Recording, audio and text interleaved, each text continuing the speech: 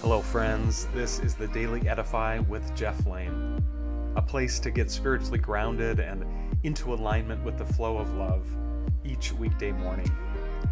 In each episode, we'll focus on a spiritual practice, a poem, a book, a sacred text, something that can empower us to be more fully alive to the gift that is the day before us. Thank you for listening. Today's episode is about the book of Ecclesiastes. It's actually one of my favorite books of the Bible for its candor, its subversiveness, its wisdom. It's a short little 12-chapter book, which if you want to Google it, I often read at BibleGateway.org. Takes about 20-30 minutes to read in one sitting. But it has these famous opening lines, "Vanity of vanities, all is vanity." At least that's the King James rendering of it. More modern translations would say everything is pointless.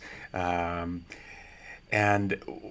what the author is getting at, the sort of personified author is King Solomon, but probably was written quite a bit later than that time.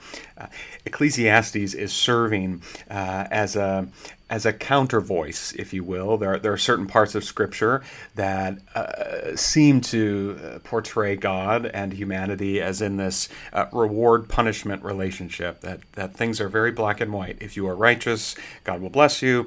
If you are wicked or do things that harm others or yourself or God's creation, you will be cursed. You will not get what you want, so on and so forth. This sort of very clean view of the world. And so if suffering is happening to you, then it must be because of something you did.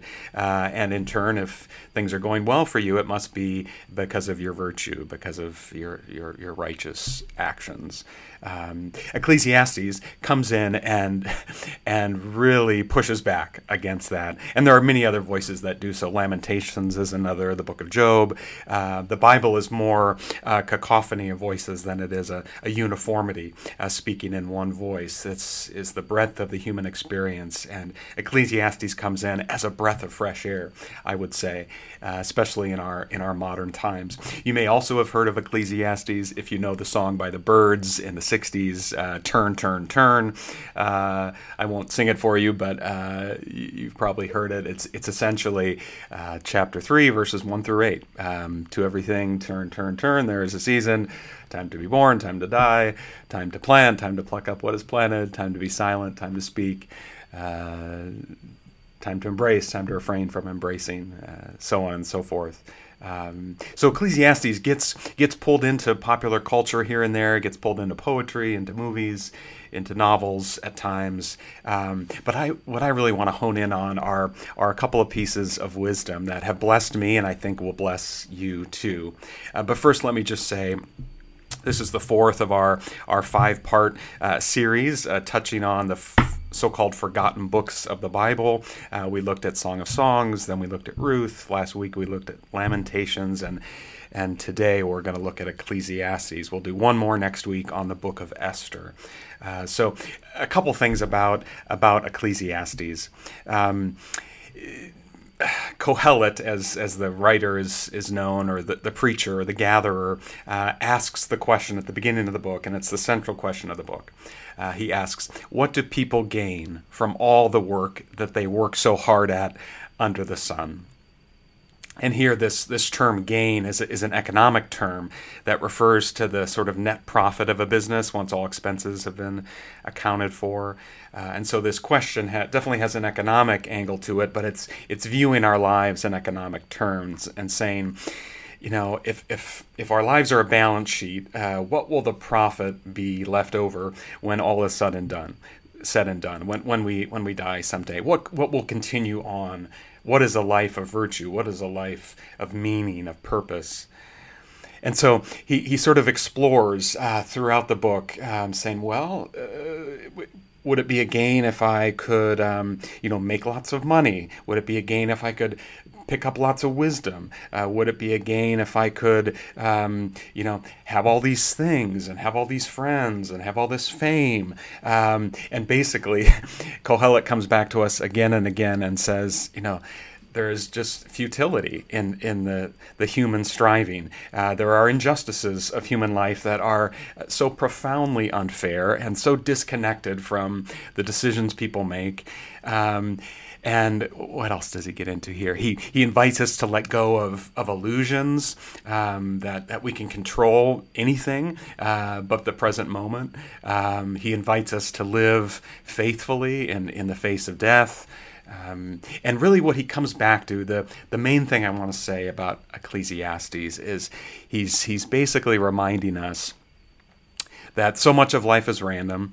So much of it is not connected to, I worked really hard, I deserve X, Y, and Z. Sometimes shit hits the fan and things do not go the way that we expected or that we deserved. And yet, here we are. So what are we going to do with it?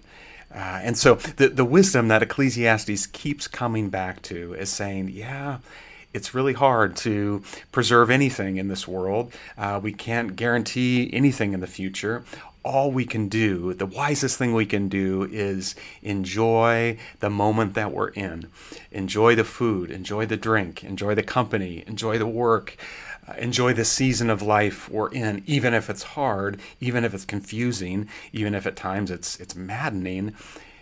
He's saying that is the piece of wisdom I'm going to offer you, and that he keeps coming back to again and again, that we don't so much have a gain, remember that economic term we talked about, but instead, toward the end of the book, he starts to shift in saying, so I perceive that there was nothing better for human beings but to enjoy what they do because, as he puts it, that's their share in life. Which is more of a kind of temporary thing. You can only enjoy this share in the moment you're experiencing it. Sometimes we're so fretful about the past and worried about the future, we miss the gift that is the present moment, the only moment we can really, have agency over. And so Ecclesiastes, friends, I think has such wisdom to offer us in helping us look at what we can control, which isn't very much, but it is something, and to focus on the present moment as the only thing we can enjoy. As I look at Ariane and I's life right now, there's so much goodness and so much joy, and there's a lot of pain. There's a lot of just physical exhaustion with raising young children and figuring out how to be most faithful to what God has given us. And instead of seeing that as a burden, for us to just say, wow, look at this day. We've never seen this one before. Or what's going to happen in this moment? How can I be faithful to the gifts I've been given, to this moment I've been given? And so Ecclesiastes, friends, would remind us to live life simply and cheerfully and lovingly, not as a way of denying death. That's another main theme of the book we didn't really get into, but precisely as a way of making meaning in the face of a life that will someday end on this side of the shore. Knowing that life is fleeting, Ecclesiastes invites us to enjoy the moments we are given, to love the people we love, the people right in front of us, to enjoy the work we do, even if at times it's monotonous and difficult.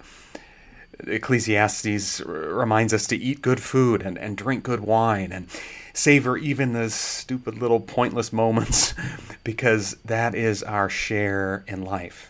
It is all a gift, and we don't know what's coming around the pike tomorrow. Ultimately, all we have is right now, and all we can focus on and actually influence is right now. So friends, I hope that message is a gift to you as it's been a gift to me. It was a gift to the folks who met for the class I taught a couple of weeks ago. Ecclesiastes has so much to offer us today. Sort of a cynical, candid, but also refreshingly honest take on life and its meaning and the place of faith to help us channel our attention into the present moment and view it as the amazing gift that it is. Friends, you are loved and never alone. If today's podcast has blessed you, provided a tinge of clarity or some nourishment for your spiritual journey, please share it with a friend. so that we can create a more inclusive community? Or do you have any feedback for me, any show ideas, something that was particularly helpful or something that could have been better? Please send me an email at thedailyedify@gmail.com. That's in the show notes as well. I'd love to hear from you. Also, please consider rating and reviewing The Daily Edify wherever you get your podcasts. Friends, you are loved and never alone.